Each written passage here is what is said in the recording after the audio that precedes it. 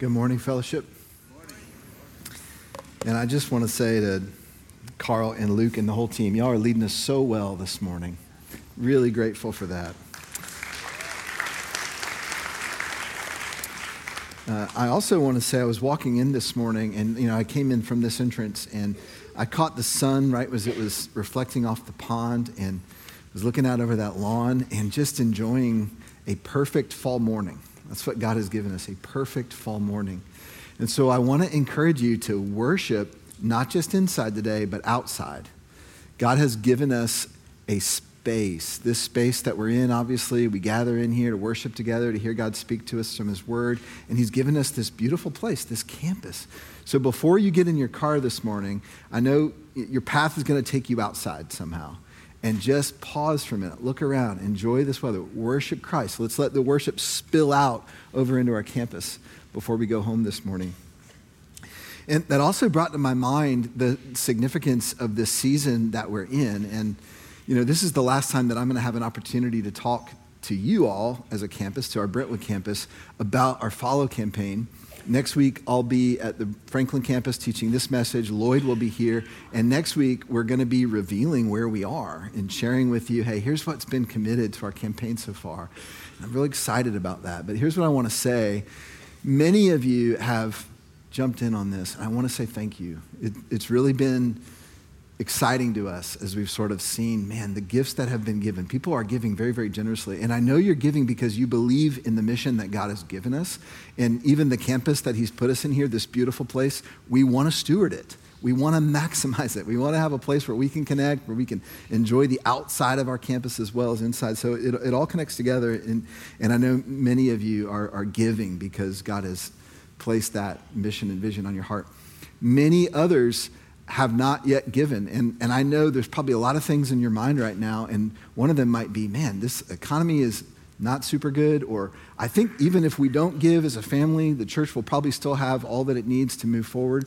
Here's our truth. Here's our reality is we need everybody. We need everybody to be a part of this. So I think so far we've had 400 households that have given and given very, very generously. This is the last week. This is it. And then you're not going to hear us again. We're trusting God's going to put in our hands whatever he puts in our hands. And whatever we have in our hands, we're going to move forward with it. And we'll see what that ends up being. We've made a commitment. We're not going to take on any debt. We're not going to take on any debt. We'll move forward with what God has allowed us to move forward with. So it's very exciting what's been given, and there's a lot more opportunity. So I just want to encourage you, if you haven't made that commitment yet, now's the time. This is the week. 2 ways you can do that. One is through a commitment card, physical card that we have out there in the lobby. You can fill that out, place it in one of those boxes, or go to this website, which is easy to find on our primary website as well, and you can make an online commitment. Again, you're not giving anything today necessarily. You certainly can choose to do that. It's a commitment of your intention over the next 3 years, and all of us coming together will be what God's going to use and move us forward with that. So we're excited about sharing that with you next week. It's not going to be an unusual Sunday. It'll be a normal Sunday, but as part of our service, we're going to give you that update and share that with you. So let's all come together in that. All right. Open your Bibles now to John chapter 16. One of my very favorite movies is the 1998 Jim Carrey movie, The Truman Show. I know many of you know it. Some of you may not know it. But even if you don't know the movie, you haven't watched the movie, my guess is you may have heard of the plot a little bit, or you kind of know a little bit of an idea. It's the story of a man who's literally born inside a television show. And, his last name's Truman, or his first name's Truman, and the show's called The Truman Show. He's born inside the show. He has no idea as he's growing up that everyone around him is an actor. He's the only real part of this story. His mom's an actor. His dad's an actor. He grows up and gets married. His wife's an actor. His best friend's an actor. Everybody's in on it except for Truman. There's one person, however, on the show. She's kind of an extra in the show. That at high school, she meets Truman. She comes up to him. She sort of arranges a time where she can have a private conversation with him, and she tries to tell him that it's all a show. It's not real. Of course, he's having trouble processing what she's saying. And then, of course, the producers of the show realize what she's doing, and they whisk her away. They take her away, and Truman never sees her again. But he can't forget her. He can't forget her because just one brief encounter with someone who spoke truth to him was enough to slowly open his eyes. And so at the end of the movie, Truman bravely confronts the reality that his life up to that point had all been a deception. It had all been a delusion. And he has to make a choice. And without totally giving you the whole movie, I'll just say this. The choice is either stay in the delusion where things are comfortable even though they're not real, or risk stepping out into the real world that he knows nothing about.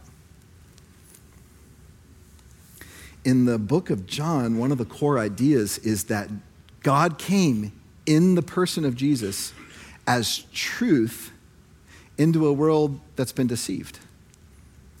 So literally from the very first verses in chapter 1 of John, John describes Jesus as the great light coming into a place of darkness. Now, darkness, of course, is a metaphorical way of talking about a world governed by lies, a world governed by deception, a world that can't see. It can't see the truth. So the light comes into the world. And so the light and darkness metaphor you see all throughout John's gospel. He keeps coming back to it. In chapter 8, Jesus himself says, I am the light of the world. He removes any doubt about who he is, that I am the light of the world. Then he goes on and says, whoever follows me will not walk in darkness, but will have the light of life. Another place in John's gospel says you'll know the truth, and what? The truth will set you free. Well, the truth will set you free from what? From the deception, from the delusion, from the lie you've been living in. Later, again in chapter 8, Jesus describes sort of the puppet master behind the great deception that the world is living in. He starts talking about Satan, the prince of the world. And how does he describe him? The father of lies. He's the great deceiver. He's the father of lies. Fast forward to chapter 16, where our text is this morning. Jesus is in this final conversation with his disciples over the Last Supper, and he knows he's about to be arrested. And he's just told them in chapter 15, he said, listen, the world has hated me. The world's been against me, and so it's going to be against you as well. And why is it going to be against you? Because the world is living in darkness, and darkness hates the light. And so the world is so deceived that even when its own creator comes to set it free, it's like an animal in a snare that's trapped and just lashes out against the one who would set it free. And Jesus says, this is how they've treated me. They're going to treat you the same way because you're going to be on my mission of freeing the world that is living in delusion, that is living in darkness. In verse 2 of chapter 16, part of the text that Lloyd covered last week, Jesus tells the disciples, the darkness and deception is so complete that there will come a time when people will kill the disciples of Jesus, thinking they're doing a service to God.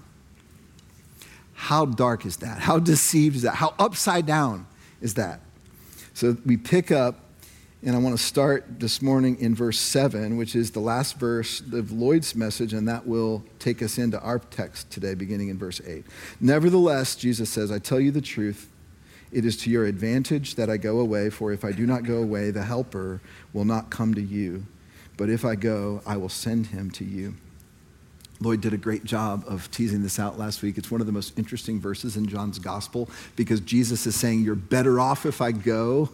And why is that? Well, because the presence of Christ in them will be greater and better than the presence of Christ with them.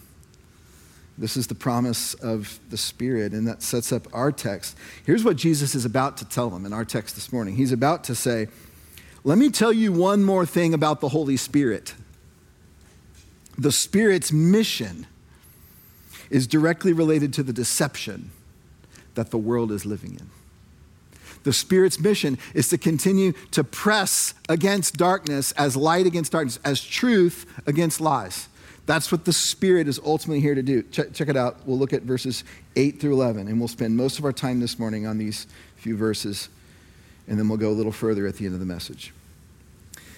And when he comes, of course, talking about the Spirit, he will convict the world concerning sin and righteousness and judgment, concerning sin because they do not believe in me, concerning righteousness because I go to the Father and you will see me no longer, concerning judgment because the ruler of this world is judged. Well, very interesting, kind of enigmatic, a little bit difficult to understand exactly what Jesus is saying. And you know, I'll be honest, when I first read this text, I'm like, I don't know what I'm going to do with this. It's not necessarily one of these texts that's going to change anyone's life. You know, I can hardly understand it. And then that's how it goes with God's word. You start digging in and you go a little deeper and you learn more and you study more. And all of a sudden I'm like, I can't wait to teach this message. This is for us in our day. You know, this is the living word of God for us today. We need it. So here's what's going on in the little short 4 verses. Jesus is describing the purpose and mission of the Spirit in the world. Up to this point, he'd only been talking about the purpose of the Spirit in the believers. He's going to be your comforter. He's going to be your counselor. He's going to be your helper.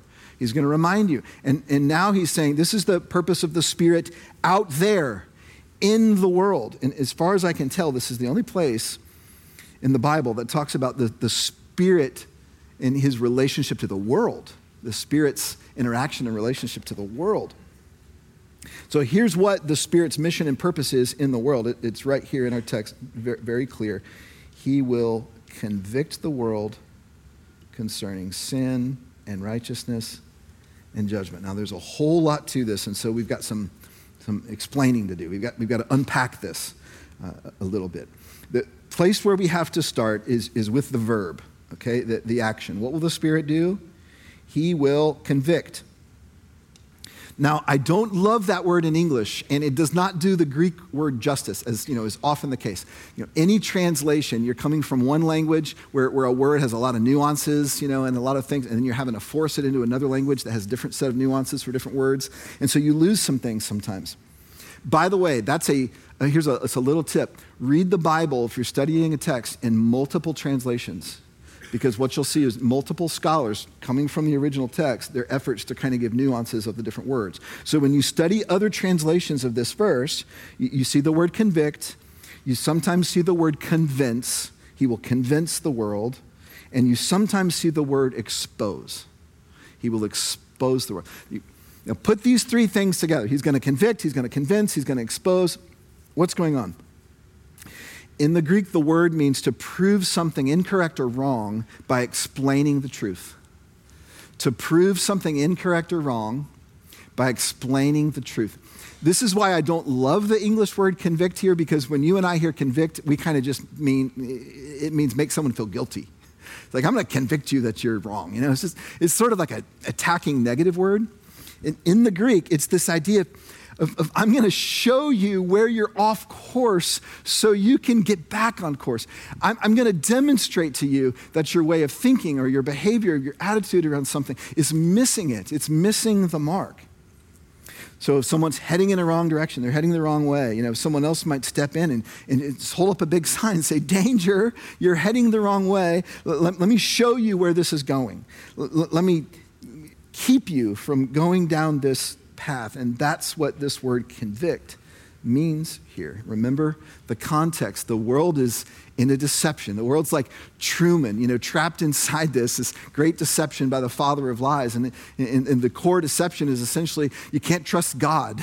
You know, God doesn't like you. God doesn't want you. God's angry at you. You know, all these things lies of Satan that start all the way back in Genesis chapter 3 in the garden. The world's caught in this web of lies. And Jesus is saying that the mission of my Spirit is to engage those lies with truth. In other words, convict the world, to show the world it's headed in the wrong direction, to stand in the world's path and say, wake up, turn around. Let me expose the lie that's caught you in its web and is leading you toward death.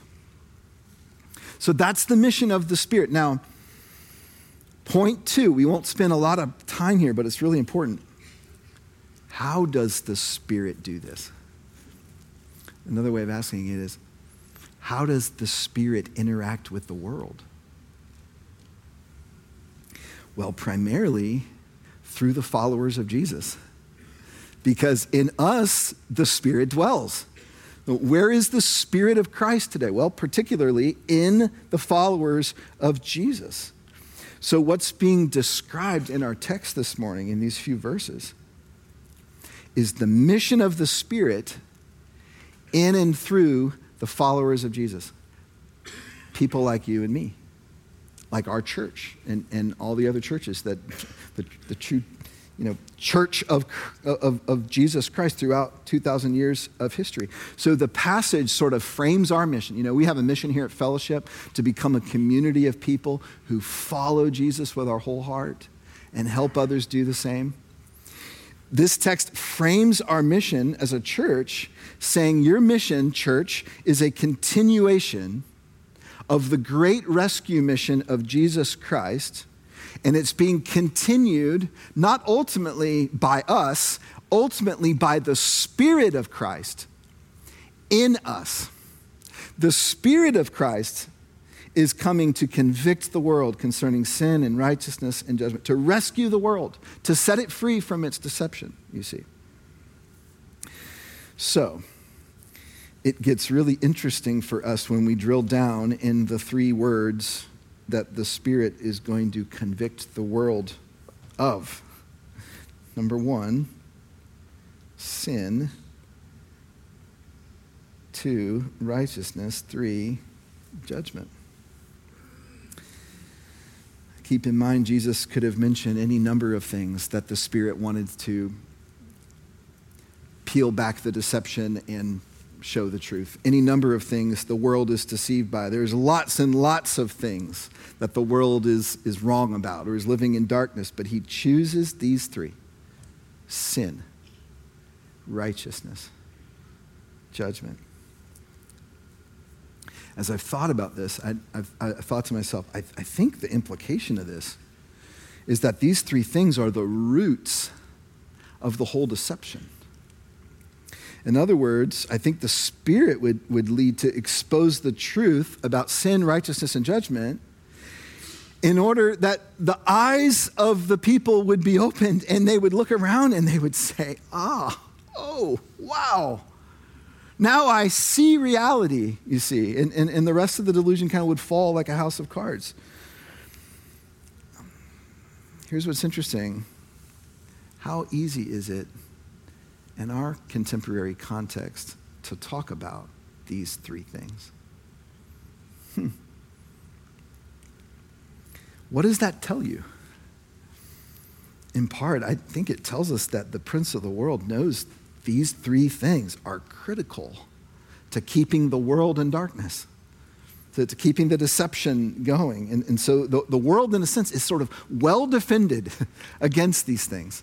And over the history of the church, I'd say the deceiver has gotten very clever at using words that are meant to bring life to people and twisting them in a way that sound to our ears in our contemporary culture that they're words of death, that they're angry, evil words.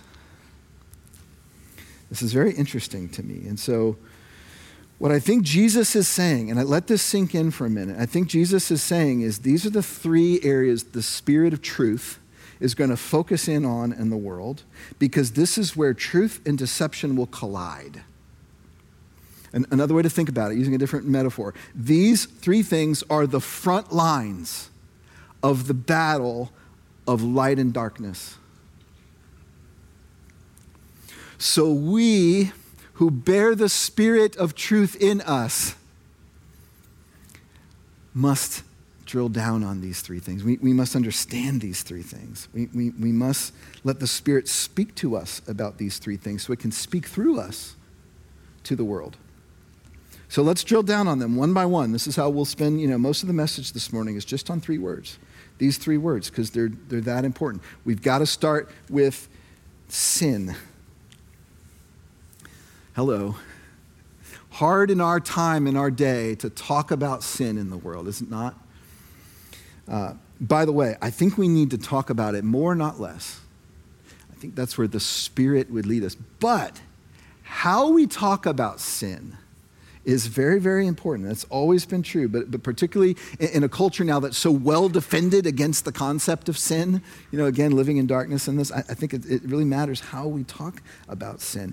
And I'd say it this way: we need to learn to talk about sin in our culture in a way that can go underneath their defenses, to reveal God's truth, the beauty of God's truth, underneath the preconceptions that people have about God and about sin and about these things. Let's talk about this more, okay? This is really worth digging into, right? We could do a whole series on this, and perhaps we will down the road. But why is it hard to talk about sin in our time and place? Because the world is deceived, the world is well guarded against it, all that's true. What deception, though, has the world bought into? What does the world think about sin? Well, primarily, it just thinks sin doesn't really exist, that sin is just this construct that's been created by religious people or religious systems and created in order to judge people so that the religious people can control those people. And, the world would look at the history of the church and say, look, you see how you sort of used sin against people and you're judging and manipulating, you overpowered them with this concept of sin. And obviously there's a lot of things in the history of the church that would give evidence that we, the body of Christ, have used the concept of sin as a weapon against other people. And so we get to our day and age, we're like, we don't want to do that, so let's just not talk about sin. We mustn't do that. The Spirit of Christ would lead us to talk about sin more, not less. But let's talk about it in a way that can kind of take God's word as the light underneath the darkness and kind of expose the lie. So where do we start with this? I actually think the words of Jesus right here in our text about sin are an incredible starting place for us in our time and place. What does Jesus say about sin? And by the way, he gives this little explanatory comment about each of these three words. Concerning sin, because they do not believe in me. That's all Jesus has to say about sin in this particular context. Because they do not believe in me.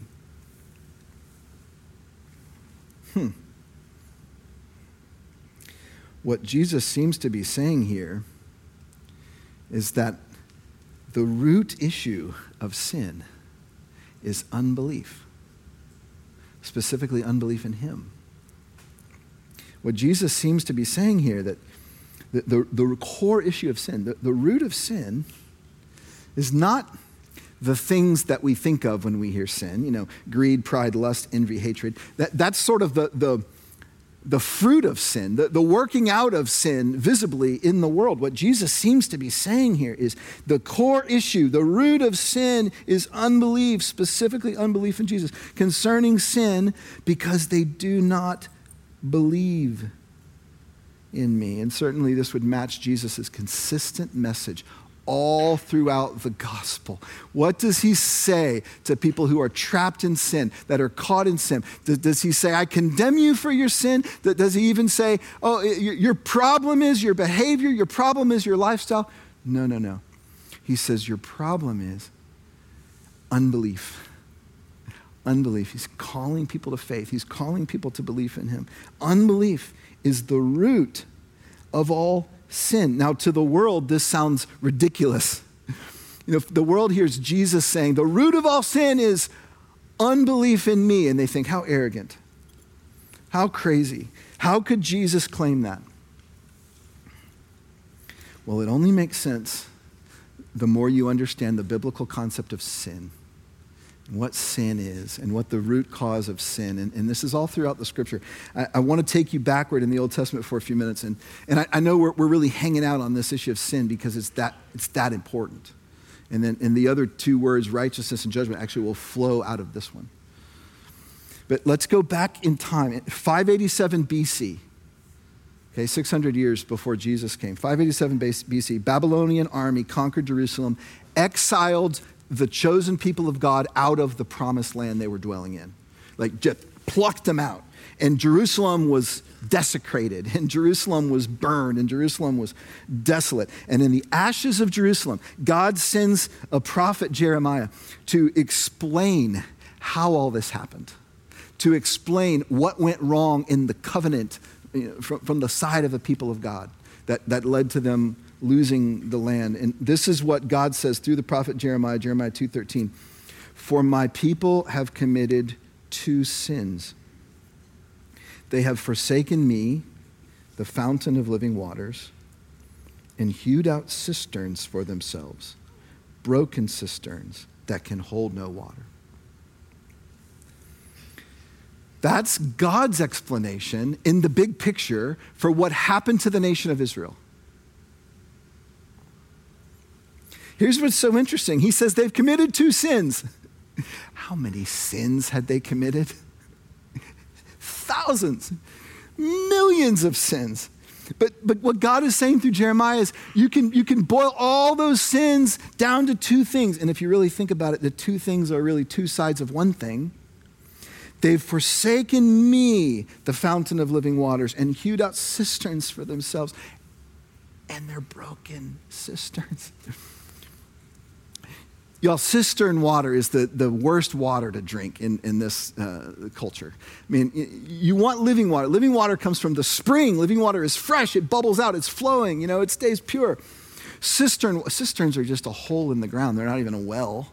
They don't go into the water underneath the earth. They're just like a hollow hole, and the rainwater comes down the hill and it collects in the cistern. And guess what else is in the cistern? Dead animals and feces and all kinds of other things that get carried down the hill with the water. And Jesus is saying they had living water, and they turned their back on it to quench their thirst in places that have no life for them, only death for them. You see, this is Jesus' description of sin. This is God's description of sin. We'll get to Jesus in a minute. God's description of sin through the prophet of Jeremiah. Fast forward 600 years in history. God himself comes to the earth in the person of Jesus. And I want us to look at John 7:37. We covered this earlier in our John series. On the last day of the feast, the great day, Jesus stood up and cried. Listen to this. If anyone is thirsty, let him come to me and drink. Whoever believes in me, as the scripture has said, out of his heart will flow rivers of living water. God has taken the living water that the Hebrew people set aside, that they've rejected, and he's bringing it to the people. And Jesus with open arms is how I imagine him shouting this out. He says, if anyone, and when we come to find out through the progressive revelation of the rest of the New Testament, when he says anyone, he means anyone. It's not just for the Hebrews. If anyone is thirsty, come to me. So what was true for the Hebrew people is true for every human being. In Christ, God has provided himself as our life source, himself as living water. Our sin, the root of our sin anyway, the core of our sin, is that we don't really believe he's what we need. We don't really believe he's all we need. And so we dig for ourselves these own water sources. Why do we sin? Because we're thirsty. Why do we lie? Why do we lust? Why do we steal? Why do we hurt people in various ways? It's because in those moments of thirst, we believe something other than Christ promises more life for us. And so we go there. We take our thirst there. Every sin, I just think this is just true. Every sin committed is an attempt by a thirsty person to quench their thirst in a water source other than fellowship with God, other than connection to God. In those moments, we're not believing in Christ. Our failure, our root sin is unbelief. It's really true. We're not really believing in Christ, not in the nitty-gritty of life. This is something we can relate to the world in, do you see? And so this will help us as the Spirit through us convicts the world concerning sin. Last week, I was helping one of our daughters get ready for school. Jody and I have this intricate system worked out. I'm sure most of y'all in the room do that have children. And, I was helping. I've got certain things that I usually do to help my daughter get out the door on time because that's always not easy, right? And a few days ago, she let's just say she was being very demanding and ungrateful. And let's just say that was really kind of getting on my nerves, underneath. But rather than correcting her genuinely, truthfully, gently, I exploded. A little explosion came out of my mouth. Okay, nobody can relate to this, I'm sure. And here's the thing, at the time, it didn't really seem that big a deal, but y'all, I want to be honest about this. Quite frankly, my words were intended to poke her. They were intended to put her in her place, because she was in the wrong, you see. In that moment, what water source was I drinking from? In that moment of explosion, of just biting their head off, what water source was I drinking from? Well, maybe pride. My ego demanded that I not be taken for granted. Maybe power. I was feeling small. I was feeling controlled, and I wanted to reassert my power, reassert my control. You see, in that moment, I made a decision. I need to go over here. I'm thirsty. I'm going to exert myself rather than depending on Christ to be able to speak words of life through me to a daughter who's struggling, you see. Now, this is not easy, is it? Jesus offers himself to us as a life source. And this is what we've been hearing all throughout John's gospel. Remember what he says in chapter 6? I am the bread of life. In John chapter 7, if anyone's thirsty, come to me. You see, so what the world needs to hear about sin is the same thing you and I need to keep hearing about sin. And that is this. Every misguided attempt to find life in fullness and satisfaction apart from God's provision in the person of Jesus Christ is missing the mark and will leave us thirsty. So the world needs to be convicted.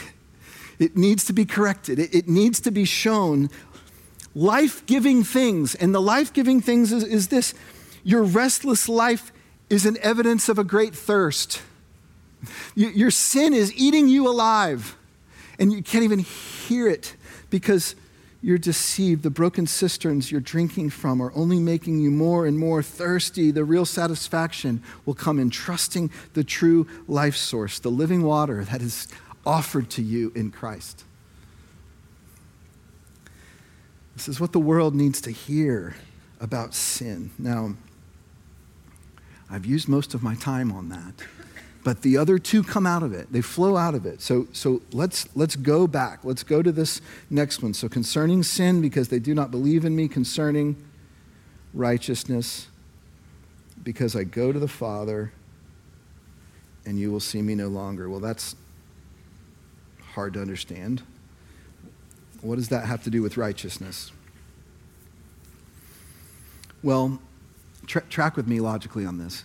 If the core sin is unbelief in Jesus, then righteousness comes through faith in Jesus. And when Jesus says, because I go to the Father and you'll see me no longer, he's talking about where he's about to go. He's talking about what he's about to do. He's talking about his death, his resurrection, and his ascension. He's talking about Easter weekend and what follows. He's talking about the good news, the gospel. The good news is this. Through simple faith in the life, death, and resurrection of Jesus, his righteousness is placed on you. The events that Jesus is alluding to when he says, because I go to the Father, you'll see me no longer, are exactly what makes it possible for anyone to be righteous. Now, how does the world think about righteousness in our day and time? Well, similarly to sin, the world believes righteousness is a social construct, that basically everyone is righteous in their own way. Everyone has the right to be who they are, fully okay, and expects the world to be fully okay with them. Everyone is righteous, you see, in their own way. Don't judge people, whether they're righteous or not righteous. The traditional Christian approach has sort of been to be like, no, you're not righteous, but we are. You see, it's a little bit of the traditional Christian approach. That's not gospel. That's sometimes how the church has approached it. The gospel turns the world's ideas about righteousness upside down. Listen to this. The gospel says, no one is righteous. In other words, no one is rightly related to God. That's what righteousness means. And no one's rightly related to themselves fully. No one's rightly related to other people fully. All this is carried up in the biblical concept of righteousness. No one is righteous except one, and that one has gone to the Father. And you cannot see him right now. Why? Because he is in the presence of the Father, pleading on your behalf. The righteousness of Christ is placed on you through faith. That's how that works. That's how the trade works. You want to talk about righteousness? There's only one who is righteous. It's not me, it's not you, but it can be us. It can be you through faith in Christ. The righteousness of Christ. It's about grace. It's about what Jesus has earned for you. It's not something that everyone is inherently born with. It's placed on you through faith in Jesus Christ. Because Jesus went to the Father, he is right there now making a case that even though your unrighteousness, his righteousness is on you because of your faith. So he's right now standing before the Father, and he's saying to the Father, that one is righteous, that one is righteous, that one is righteous, because his faith is in me, her faith is in me. What the world needs to hear about righteousness is that it can't be earned. The world needs to hear about righteousness it can't decide who's righteous, who's not righteous, and we're all righteous. Righteousness must be received. Right relationship with God must be received by faith in the righteous one. One more. We talked about sin. We talked about righteousness. One more. Judgment. Concerning judgment, what does Jesus have to say about this one? Because the ruler of this world is judged. I love this one.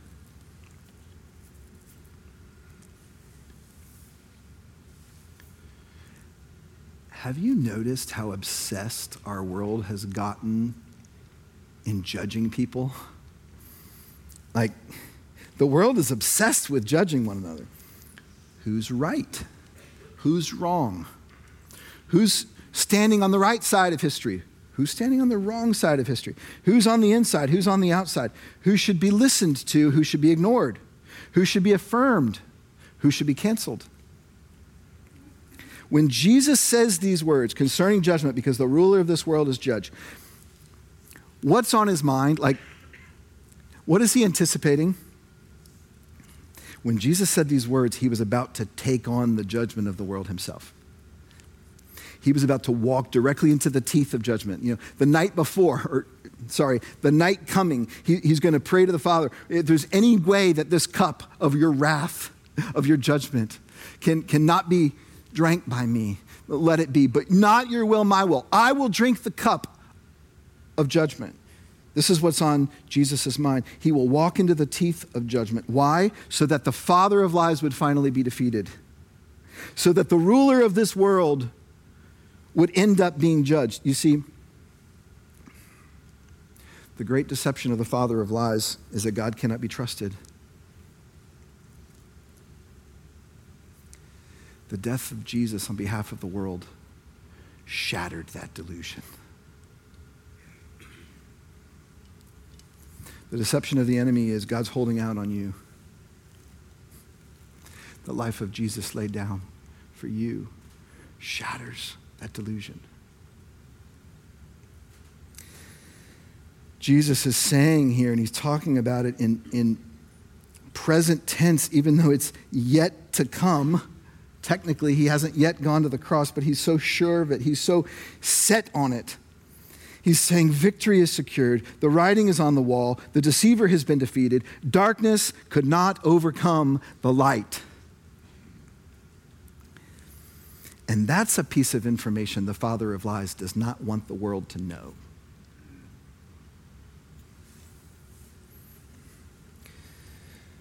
About judgment, the world needs to know who wins in the end.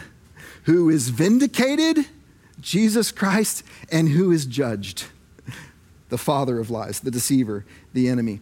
The world needs to know who wins in the end. The deceiver has been judged. The deceiver has been defeated. And here's what that means for them. That means judgment is now in the hands of Christ. That the Father bestowed on Jesus all things and put all things at his feet. So judgment is now in the hands of Christ, and there will be no judgment for anyone who is in Christ. There will be no judgment for anyone who is in Christ. Anyone who believes in Jesus. Anyone who turns and repents to a new way and says, I've realized now I've been deceived and I want the light. I want to walk in the light. I believe. I receive the righteousness of Christ on me. Therefore, there's no longer any condemnation on me. There's no longer any judgment. The judgment's on the ruler of the world and all those who remain with him in deception.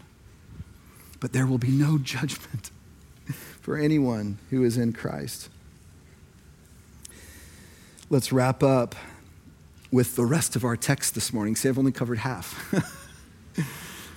But I'm just going to use this as the ending because I think this text gives us hope for how to live in our time and place.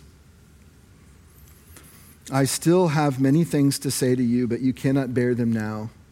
When the Spirit of truth comes, he will guide you into all the truth, for he will not speak on his own authority, but whatever he hears, he will speak, and he will declare to you the things that are to come. He will glorify me, for he will take what is mine and declare it to you. All that the Father has is mine. Therefore I said that he will take what is mine and declare it to you. In a world that is still for the time being deceived, you and I, as followers of Jesus, have exactly what we need.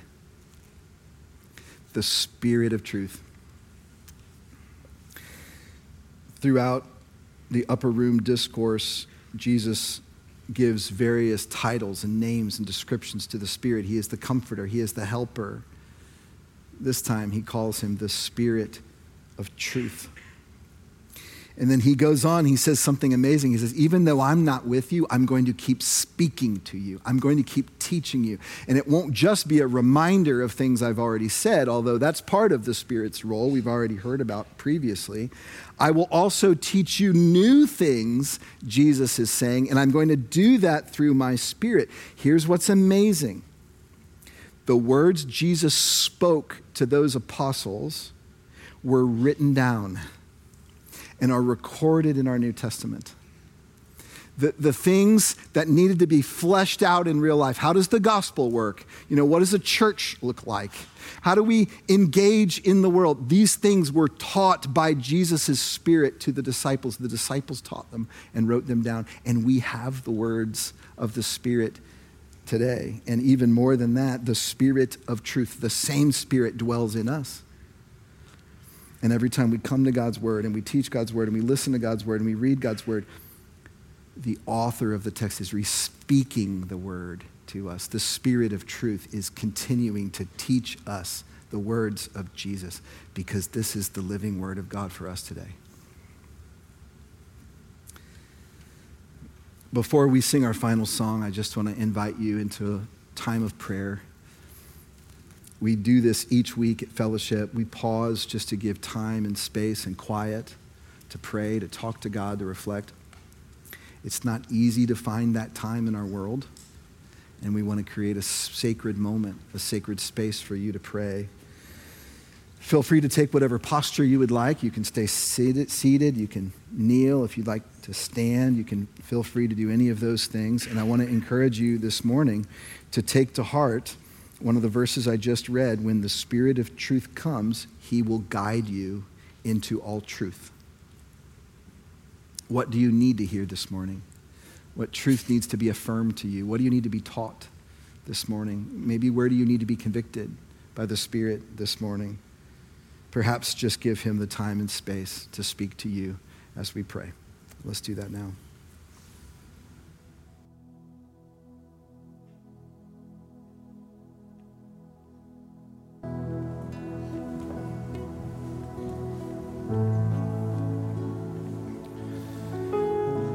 If you're here this morning and you're thinking, I don't know if I can fit in with these things. I don't know if I'm there. I just want to encourage you, just keep coming. Just allow God's word to keep speaking to you if you're willing. I know that we as a congregation, we want this to be a safe place for people who would say, I don't know that I'm fully there yet. And the reality is none of us are fully there yet. But what we would like to say is we genuinely believe Jesus is life.